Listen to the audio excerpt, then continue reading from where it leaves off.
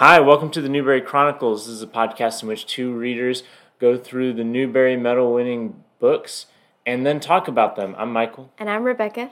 And this time on the Newbery Chronicles, we are talking about The Tale of Despereaux, which was published in 2003, won the 2004 Newbery Medal. But first, before we start, don't forget that if you have thoughts, comments, about the podcast, if you're out there, listeners, we know there's a maybe a dozen of you at least, and if you have thoughts, we have an email address, newberychronicles@gmail.com, Newbery with one R, because it just couldn't be easy to have two R's. Anyway, Tale of Despereaux this week. You've read this before, Rebecca? Yes, I have. I read it when I was a kid.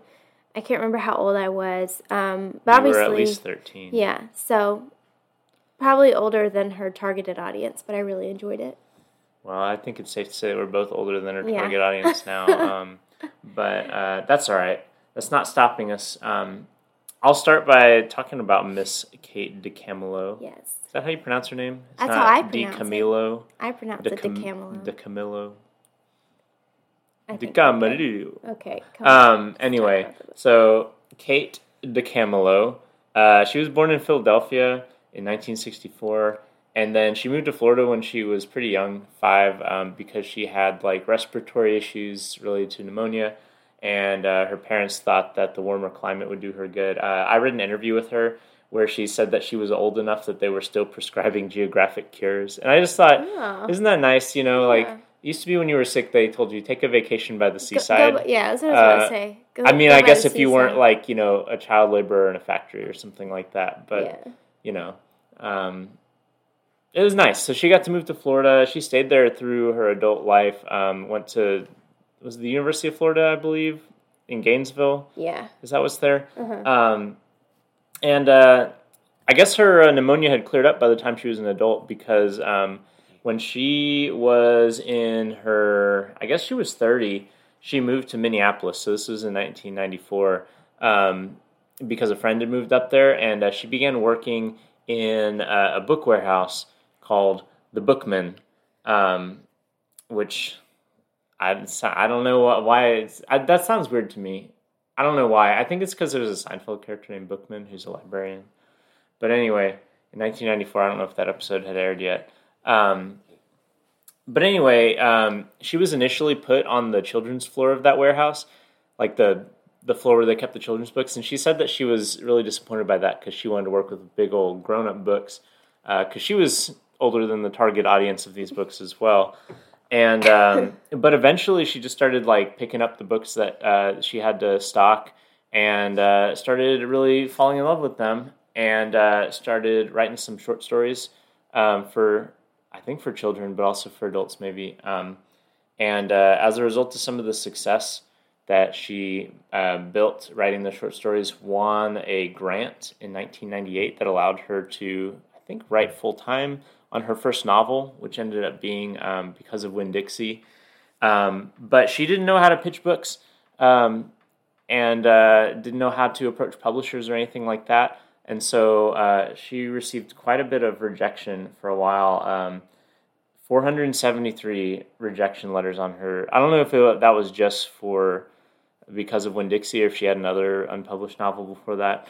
But regardless, it's always nice to look and see like all the rejection letters people get because it means that there's still hope. There's still hope for those of us who have gotten 472 rejection letters. So anyway. Eventually what happened, apparently, this is according, again, to an interview I read, is that some salesperson for a publishing house walked into the Bookman, I guess, to pick up an order or something, and she just approached that person and was like, hey, I have a manuscript, but I don't know what to do with it. Can you how do I get your publisher to read my book?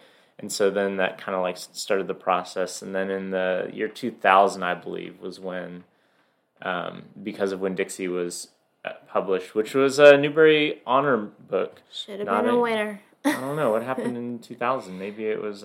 It's another really good book. I already looked it up because I was upset. But Oh.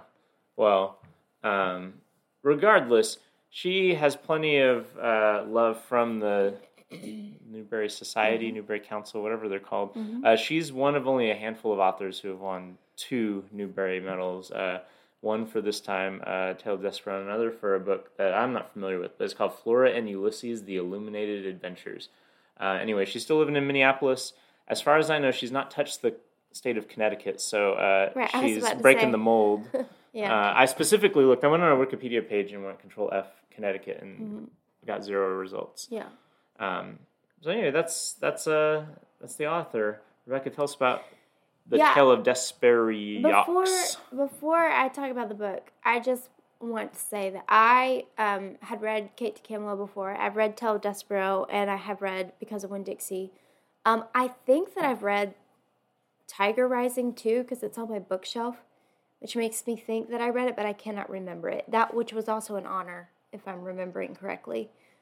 She's somewhat of a superstar. She is a superstar. There's not that many household names in children's literature, but she's definitely one of the living ones. She is, and so I was really excited to reread this book. I think that she's great. I do love Because of Winn-Dixie. That's one of my favorite books, and the movie adaptation is really, really good. Also, just the sweet thing about Kate is that when Beverly Cleary died a few years ago, she wrote this beautiful tribute to her.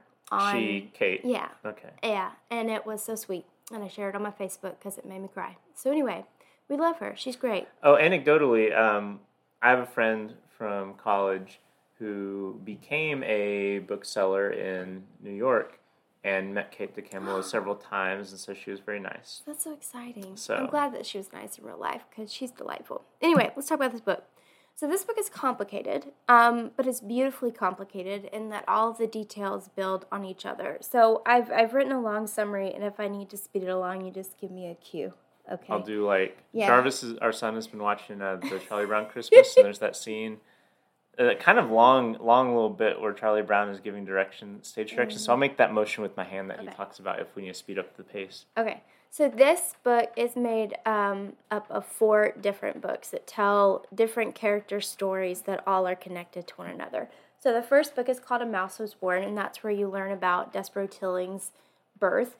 So he is a mouse with very large ears. He's born with his eyes open, which is abnormal. Mice were usually born blind. And he loves reading, especially this story about a knight saving a princess and living happily ever after. I just want to point out, if everyone... This is going to make the summary longer, but keep going. Well, I haven't yet made the signal to pick up the pace, so I figured it was okay to interject. Go ahead. Despereaux apparently just intuits how to read. He looks at a page and the story pops into his head. I think if everyone had that experience reading, we'd have a lot more people who loved reading. We would. So well, if you're listening, God, ideas for your next innovation on humanity. The other thing that is abnormal about that is most of the mice eat books, and they eat the paste, I think, or the binding, something about them eating books, but instead he's actually reading them. So everybody's always like, oh, that Despereaux. A voracious reader, weird. You could say. Yes, they're embarrassed of him, like he's an outcast. Well, one day he hears this lovely music, and he follows it until he meets the Princess P and King Philip. He looks at Did you say that he was born in a castle? He lives in a castle. Yes, sorry. That's where pretty all the important. mice live. That's pretty important. This whole book the majority of the book takes place in this castle. Sorry. Anyway, he falls in love with the princess, and he speaks to them, which is like a forbidden thing for mice to speak to humans. His brother finds out about it and rats him out, if you will. There are rats in this castle There are rats. As well. They feature prominently here in a bit. The next book, actually. Anyway, there's this mouse council, and his father is on that council, and the council sentences him to go to the dungeon, which is basically a death sentence because mice are eaten by rats who live in the dungeon. When he gets down there, he meets Gregory the jailer, which I have lots of things to say about later. It will come. Poor Gregory. I know, okay, but I can't. Raw deal. I can't get ahead of myself because I have lots to unpack there. Anyway, he meets Gregory, who is the jailer, and he craves light of any kind. And so he asks Despereaux to tell him a story. He says... stories are light. Because stories are light. Ugh, Gregory. Anyway, so Despereaux tells him the story that he's been reading about the knight and the princess. And that saves his life because he is not eaten by the rats. So anyway, then we take a break from Despereaux. We get to the second book, which is Chiaroscuro. And this book tells the story. We go back in time. This story tells us about a rat named Chiaroscuro who goes by Roscuro. And one day he starts, the thing you need to know about rats is they love darkness. They live in the dungeon. They love darkness. They know the dungeon like no one else. And they're like evil inherently. Just innately. It's very odd. Yeah, anyway, we'll get to all that. There's a lot about the dungeon I have to unpack. Regardless, one day he starts chewing through Gregory's rope, and Gregory's like, nobody chews through my rope, and he picks up the rat and lights a match in his face. And at that point, Roscuro craves the light. Like it's like, oh my gosh, this is amazing. I do want to interject to say the reason why Gregory doesn't want his rope chewed on is because the dungeon is a labyrinth and he would become lost if he wasn't tied to the entrance. Yes, sorry. These are important interjections. In all my summaries, I just took that for granted that you would know those things. But yes, and all of that, builds on top of one another. So thank you. Anyway, so Roscuro one day escapes from the dungeon, goes to the castle, and he sees all this beauty in the ballroom. He climbs on the chandelier and he's looking at things. Another thing to know is the queen loves soup. She just loves soup. So the chef makes soup of all kinds. Well, Roscuro is leaning down. He falls from the chandelier and lands in the queen's bowl of soup. She says something very obvious, like there's a rat in my soup, and falls. Because the only thing that we know about the queen is she says obvious things. Yes, and she loves soup. Oh yeah, those are the two character qualities she's given in the whole book. She's dead most of the book. Yes. So anyway, and then she falls dead. Is it meant to be that she's dead from shock, or? I guess. I would be shocked if a rat fell into my soup. It's unclear. Maybe she had some pre-existing conditions that we don't know about. But regardless, at that point, Roscuro looks at Princess P, who is looking at him and gives him this glare. And that glare and the knowledge of what the princess feels about him breaks his heart. And when his heart is broken, he vows revenge. The king outlaws soup and rats and anything that goes along with soup. So bowls, spoons, pots that you would make soup in, everything. And that ends book 2. I will say, it's interesting later on in the book, it does mention that they could have stews or things like that. And I wonder, do they not eat stew with spoons? Maybe it's really thick stew that they can have with a spork. I don't know. I didn't remember that detail. But, yeah, I don't know. Or maybe with bread. Sop it up with bread. Oh, that's true. That, the Ethiopian restaurant that all of our friends were traumatized by. No need for spoons. Okay, so then we get to book number 3, which is the tale of Migru Sao, who is another character I have lots to unpack about. But when we meet her, she's a 6-year-old girl who witnesses the death of her mother. We also know she is named after her father's prize pig. She witnesses the death of her mother, and then she's sold by her father for cigarettes, a hen, and a red tablecloth to a man that she calls Uncle. Uncle is very abusive. He clouts her ears, which leaves her partially deaf, and her ears are shaped like cauliflower. One day, when she's at Uncle's, Mig sees the royal family pass by, and she's just in awe of the princess, and that's her deepest dream, to be a princess. A while later, after the queen dies, the king's soldiers come to Uncle's home, and they take his spoons and his pots and everything, and they find out that he technically owns Mig. So they say, well, you're not allowed to own somebody, so we're going to take her to the castle, and she'll work there as a servant. The only people who can own people are we're going to get to it. We're going to get to it. We have lots to unpack. So anyway, they take her there. I lost track. Sorry. Well, she goes down to the dungeon. Yes, she's very incompetent at the castle, and eventually the only job they give her is to go down to the dungeon to take Gregory the jailer his lunch. This is a job that nobody wants. This is a job that has led to the death of servants before.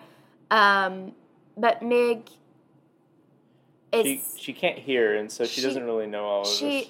She can't hear, and there's also she's portrayed in this book also as dumb, like not just handicapped, but also dumb. Use what is it that they keep saying? She's not the sharpest knife in the drawer, or something right? Like that. Yes, which they also say about the king. But anyway, she goes down to the dungeon, where she meets Roscuro.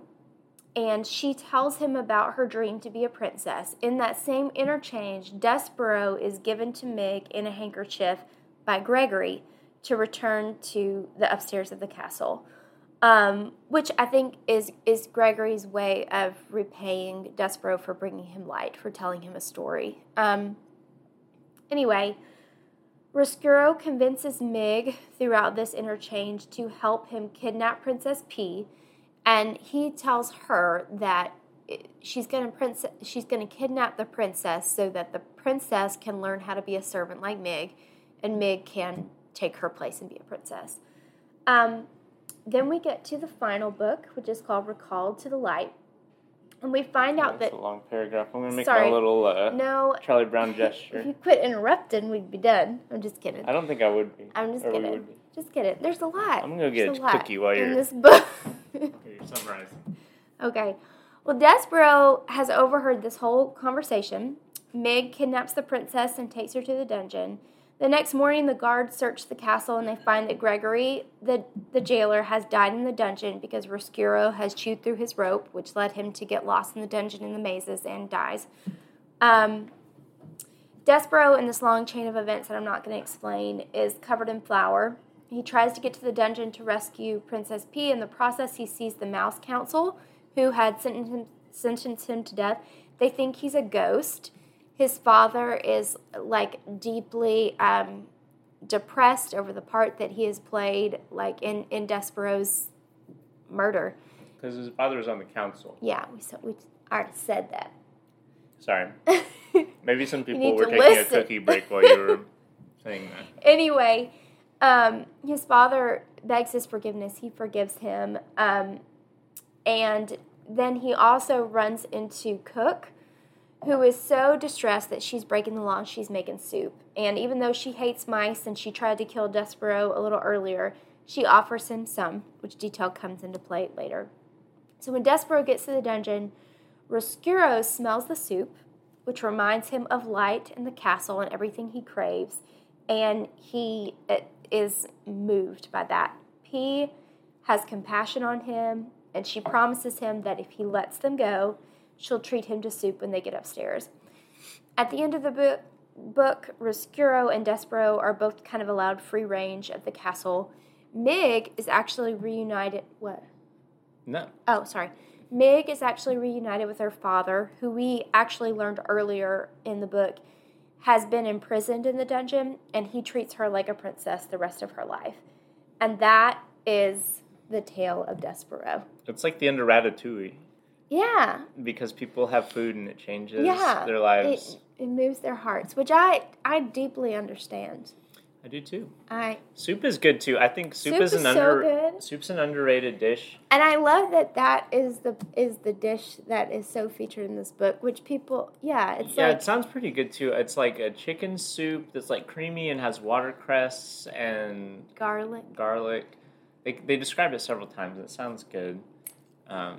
Anyway, you tell me what you liked about this book. Well, I had this. Dear listeners, is kind of a change of pace because Michael and I have barely talked to each other about our experiences with this book, which usually when we come to the podcast we have. So I'm eager to hear what your thoughts are. Yeah, this is straight off the dome. So this is the first time I've read this book. There was a movie that came out, right? Yeah, this which book I probably has would not actually have been turned into a movie, a play, and a video game. Is the video game the tie-in with the movie, or is it separate? I have no idea. I never saw the movie, I don't think. I didn't see the movie either, but that's the only reason I know that this book exists, besides it being Newbery Medal winner, because anyway, that's how I knew it was a book, is by seeing the trailers for the movie. And I have not read any Kate DiCamillo books either, even though I've known who she is for quite some time, just because she's famous. But I liked this book. So there's a few things that I liked about it. First of all, the book is kind of like, I'm gonna compare it to, what readers will know is one of our favorite books that we've read so far, which is A Gathering of Days, the very boring book.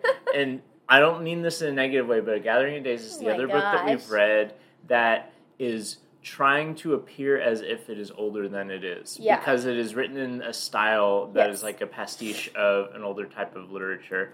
And this is that too. This is trying to be like maybe a children's book from like the late 19th century or something like that. And by which I mean the narrative voice is very intrusive and kind of playful, directly addressing the readers a bunch.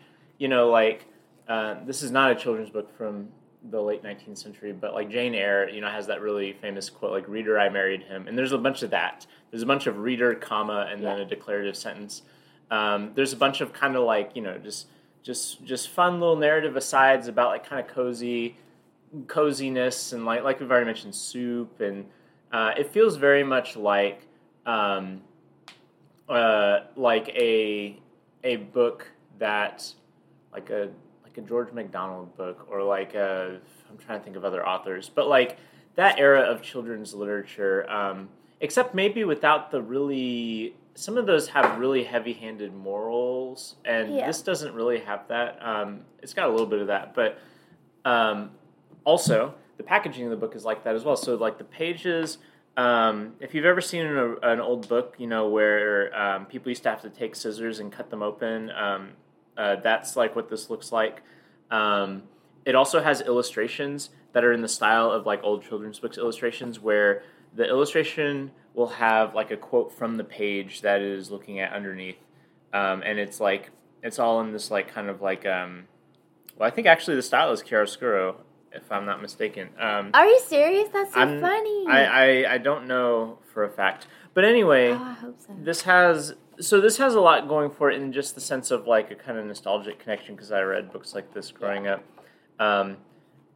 Also, I think it's like it's very fun because it has this kind of like playful, almost like fairy tale-esque style that allows it to have these kind of like funny asides, and it's not a particularly complex story in the sense of characterizations. Like the characters are all very sketched very broadly but memorably, right? And so you have that kind of like the king or the queen. We only know like a few character qualities about each of them. But they're funny and interesting, like and slightly absurd. Like the fact that when the queen dies eating soup, the thing that gets outlawed is soup, rather than, I don't know what would have saved the queen, but maybe cleaner sanitation in the castle to get rid of rats or something. I don't know. But you have that kind of like gently absurd touch to it that I think is really fun. And also, I think that the structure is really interesting too, because like you keep pulling back. It's almost like, I'm going to compare it to another book that actually was one of our favorites, is Holes. It's like Holes in a lot of ways, in that there's a lot of moving parts that end up kind of like almost like machine-like or like a puzzle get like put together. Because for a while, like you're reading about Despereaux and you're like, okay, it's a story about Despereaux. Then all of a sudden you're in like the second book and you're reading about this rat and you're like, why am I learning about this rat? And then eventually it comes together, like why this rat is connected.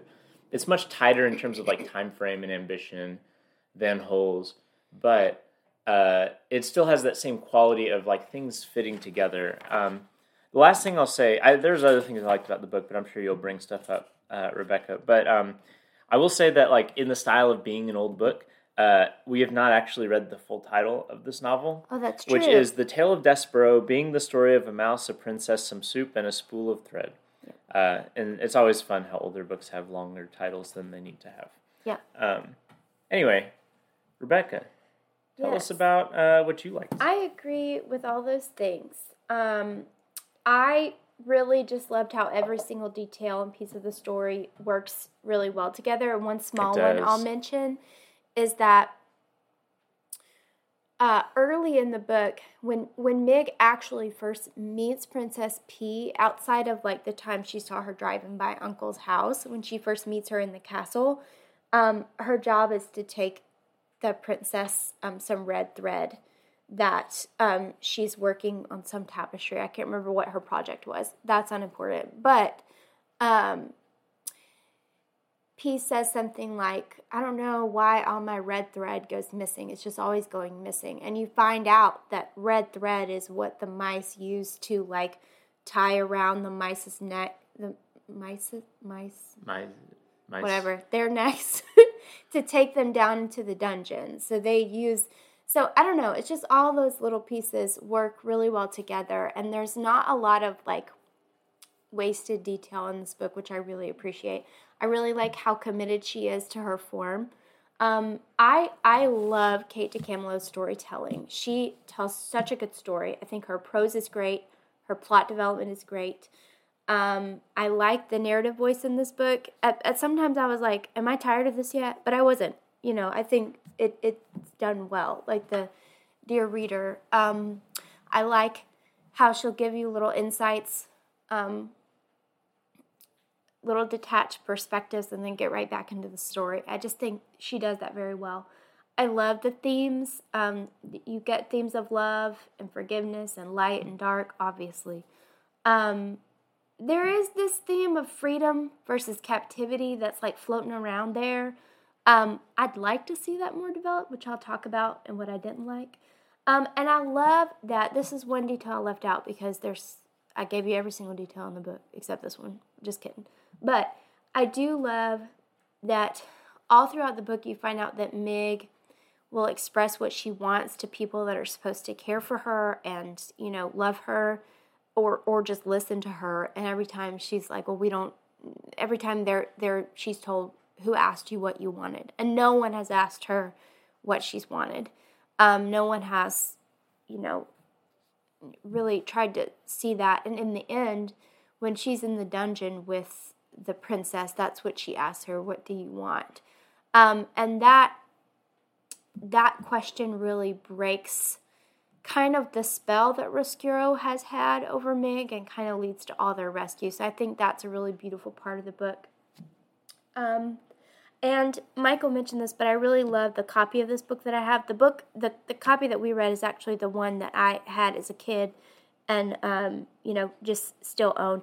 I always thought, Michael's right, that the way the pages are is like made to look like old books. But in my head, it was always to be like the pages that the mice had eaten. So maybe it's both. But I don't know. It could be both. I just remember getting really excited getting this book. I can't remember if my parents got it for me or I bought it for myself. I really can't remember. But I always remember being really excited. It was like, even if I don't like this story, I really like the book. It looks cool. It is. So, like, it's a really nice, nice copy with, like, edition. dust jacket and everything. Yeah, like, it's...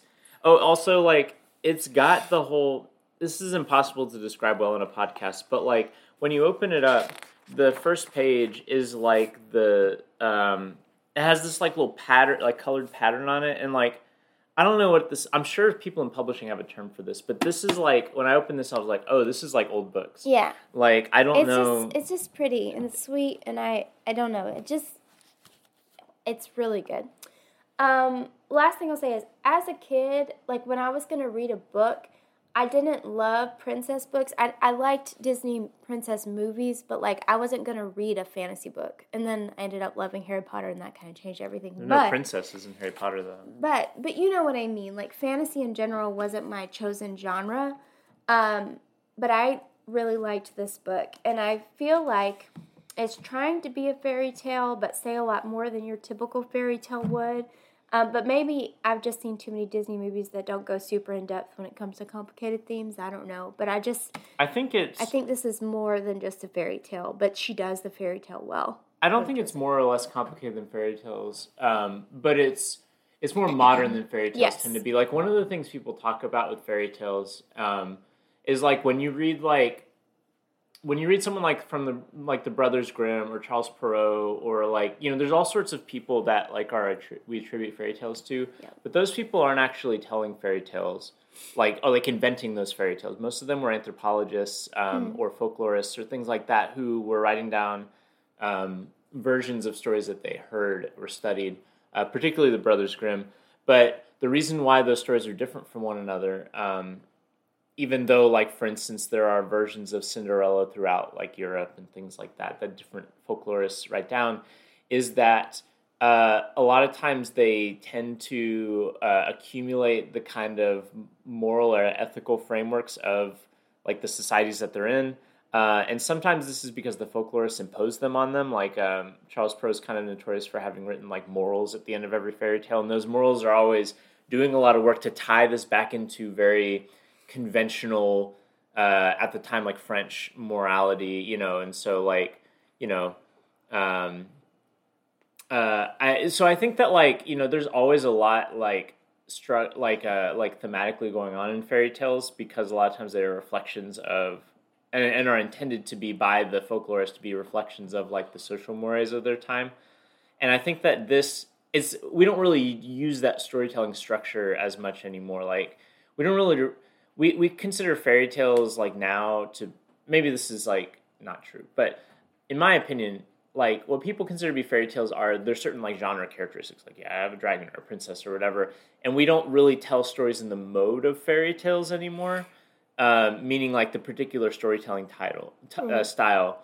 But this story, and there's, like, a few other kinds of stories that are, like, intentionally, like, evoking that, you know. And so this is evoking very much, like, the kind of, like, 19th century, like, fairy tales people would tell, particularly, like, Victorian, because when you look at, like, the Brothers Grimm, like, those are very grotesque. But the Victorian style was less so, and, like, more prim and clean, and that's that. Anyway, that was a long answer to, or a long response. Tell us what you didn't like, Michael. I mean, I like this book a lot. It was good. And so all of this is, I don't really know if it would have been a better book had these things been addressed. But that said, I think that, like, as I mentioned, one of the things I liked is, like, the economy of it, and, like, how you mentioned too, like, how all the details add up, and that's very nice.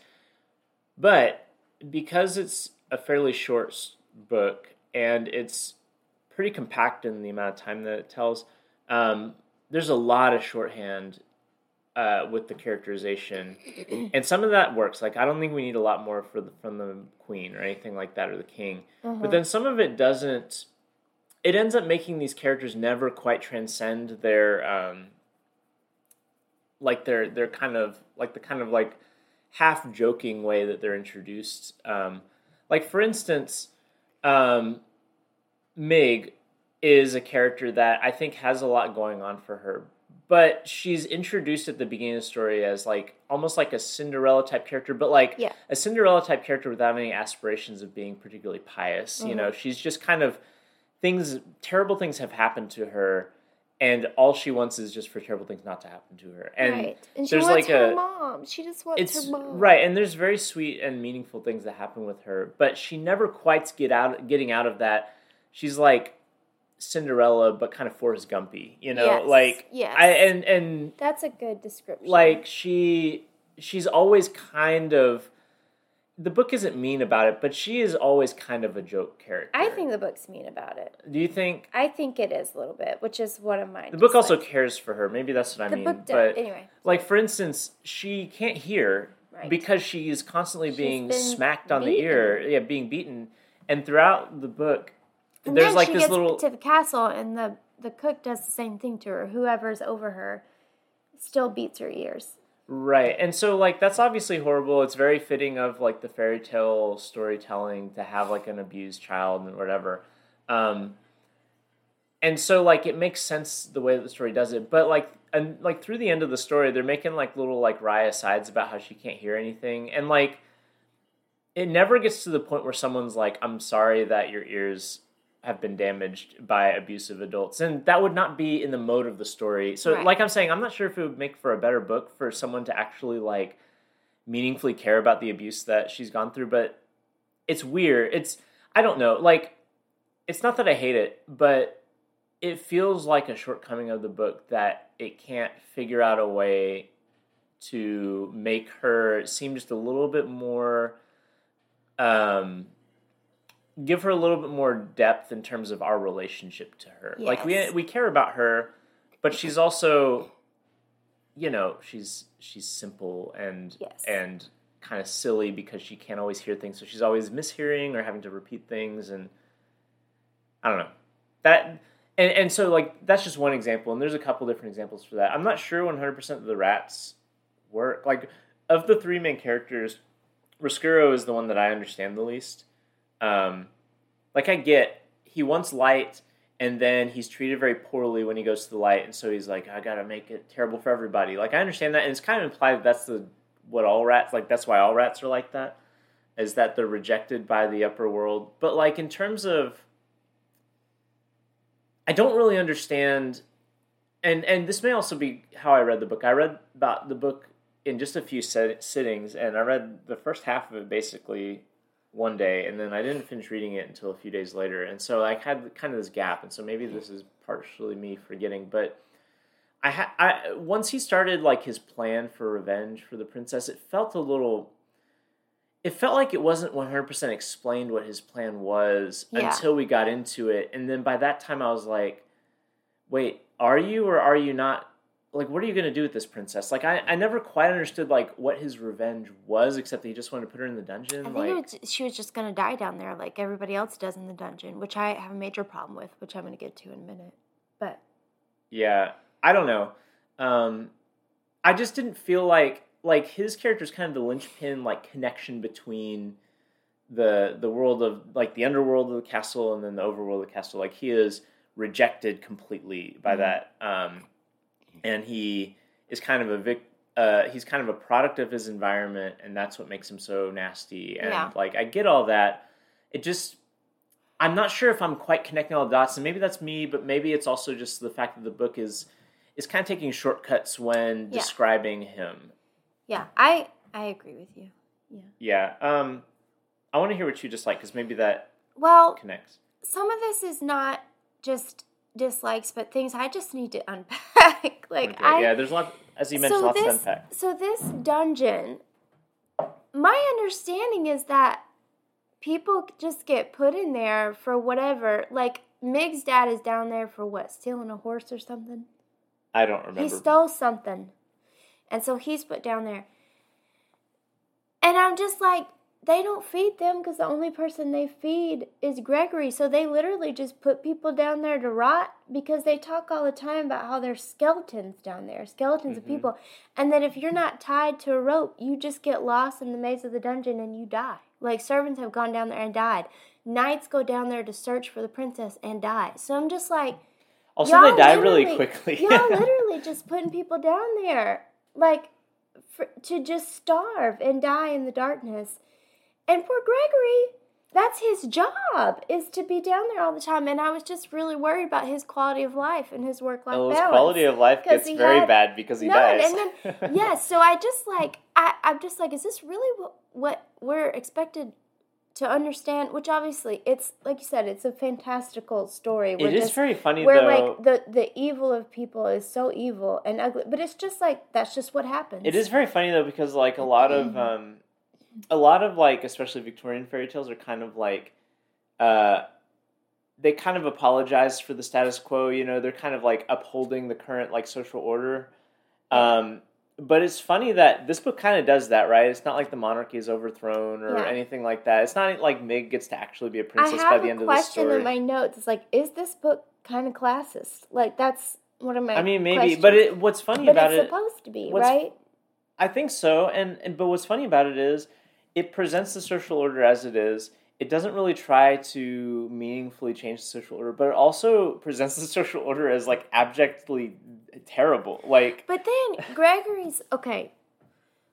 I just don't know what Gregory's job is, because if you just have prisoners down there, is he supposed to take care of them? Because here's the thing: Mig's dad is still alive because he's released at the end. So maybe I'm not supposed to think this much about these things, and maybe. I don't think you're supposed to, but I'm just like, tale, so. I know, but it was like, Lord help us, it was is extreme. But anyway, also, there is no reason for Gregory's death. There's no point in him having to die. Like, Roscuro could have done that whole plan without Gregory being... I don't understand I'm going to come back why to... Gregory is dead. I'm going to come back to the form of the genre again. Like, fairy tales are just very cavalier with death. Well... I don't know if that's a justification for it. I love Gregory, and I wanted him to get a better job. Gregory is very sweet. And I was sad when he died. And I just... That, I said all the details built on... And maybe it was important because... He would have seen Princess P come down there and then would have told the knights. I guess that's the point. I think maybe... I'm not sure. I do like Gregory as a character. I think he's very... Like, he's the one who introduces a lot of things to the characters. Right. Like, all of the characters interact with Gregory, and that's where they kind of meet each other, right? That's where Roscuro meets Mig and all that sort of stuff. And, I don't know, he's a sweet guy. I was sad to see him go. I was sad to see him go too, because it just happened so abruptly. Like, yes. Also, I do wonder if they're just lost in the labyrinth. Like, why did they die so quickly? Like, he's the entire arc of this story, not counting flashbacks, takes place over like what seems like a few days. He wouldn't be dead yet, but he's just dead. I don't know. Sense of time is really kind of wacky in it too.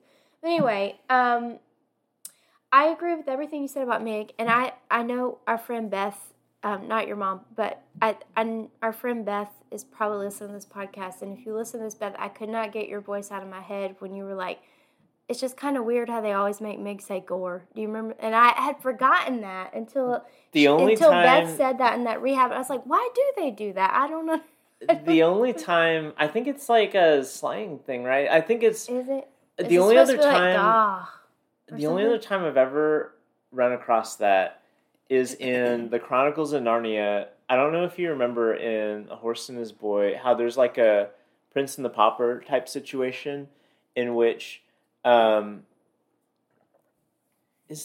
on, I'm maybe mixing up details, but there is... You would know Narnia better than me. Yeah, but now it is in the Chronicles of Narnia, but there is like a character who is like also kind of like working class, like kind of rough around the edges, and he's always saying gore. I wonder if like, is that like a, I don't know, is it a UK thing? Maybe. I don't know. Maybe.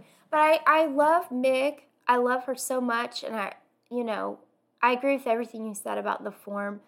But she becomes more and more of a caricature. Like, there's this one part where it's like she gets to the castle, and for once she's allowed to eat all that she wants, and she gets really fat. And it's just like, that detail is unnecessary. Like, it just makes her look more of like an unflattering caricature, and I don't really see the point. I wonder if she had been malnourished before, and then like that's meant to say that she's like healthy now or something.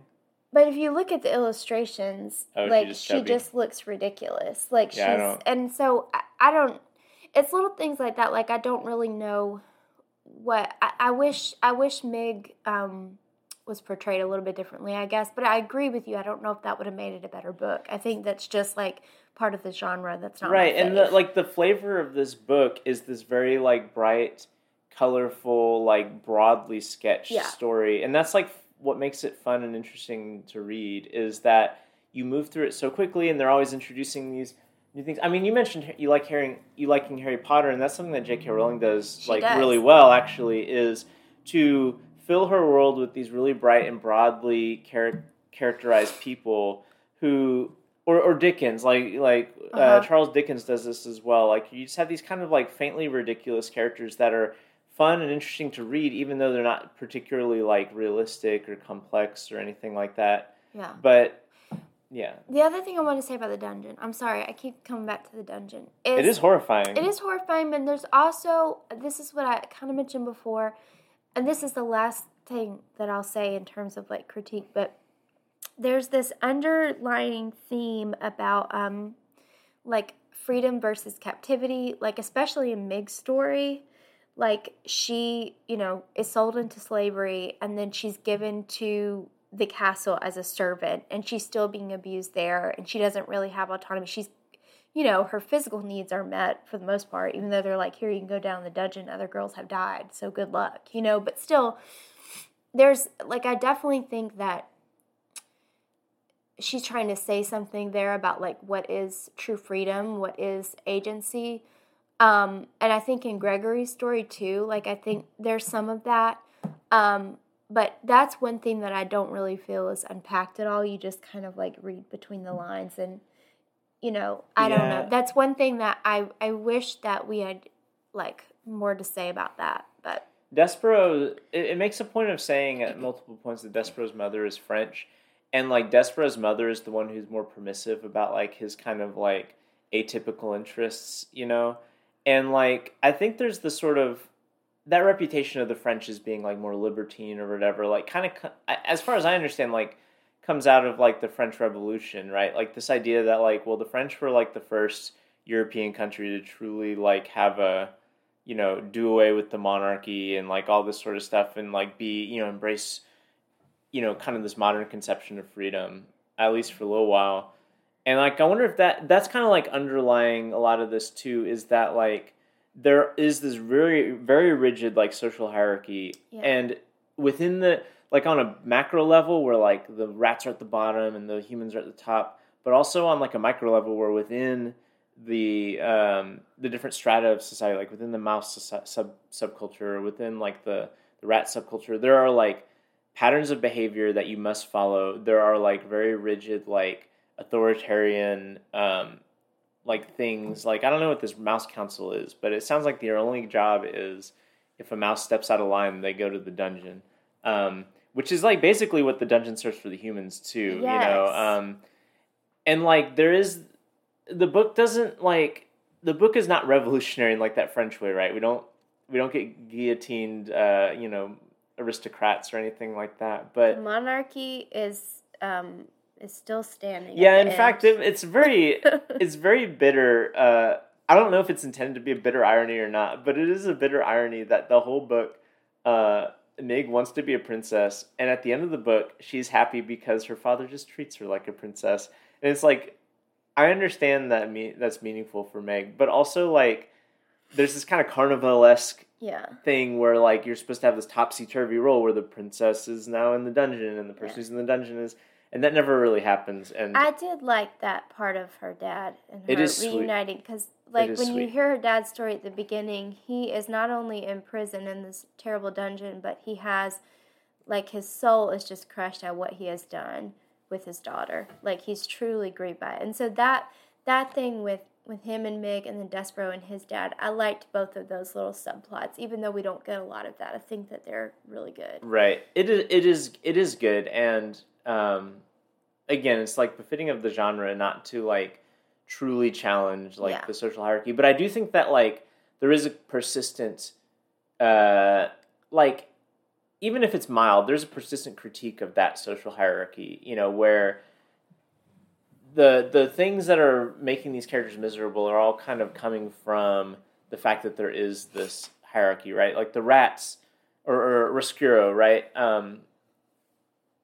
His identity as a rat, or his species as a rat, whatever. The fact that he is a rat dooms him to be at the bottom of this hierarchy, no matter whether or not he wants to be there or not. And by the end of the book, he is given, like, just a small element of freedom that is outside of that hierarchy. And I think that happens for all the characters. I don't know. Yeah. This is a great book. It is good, yeah.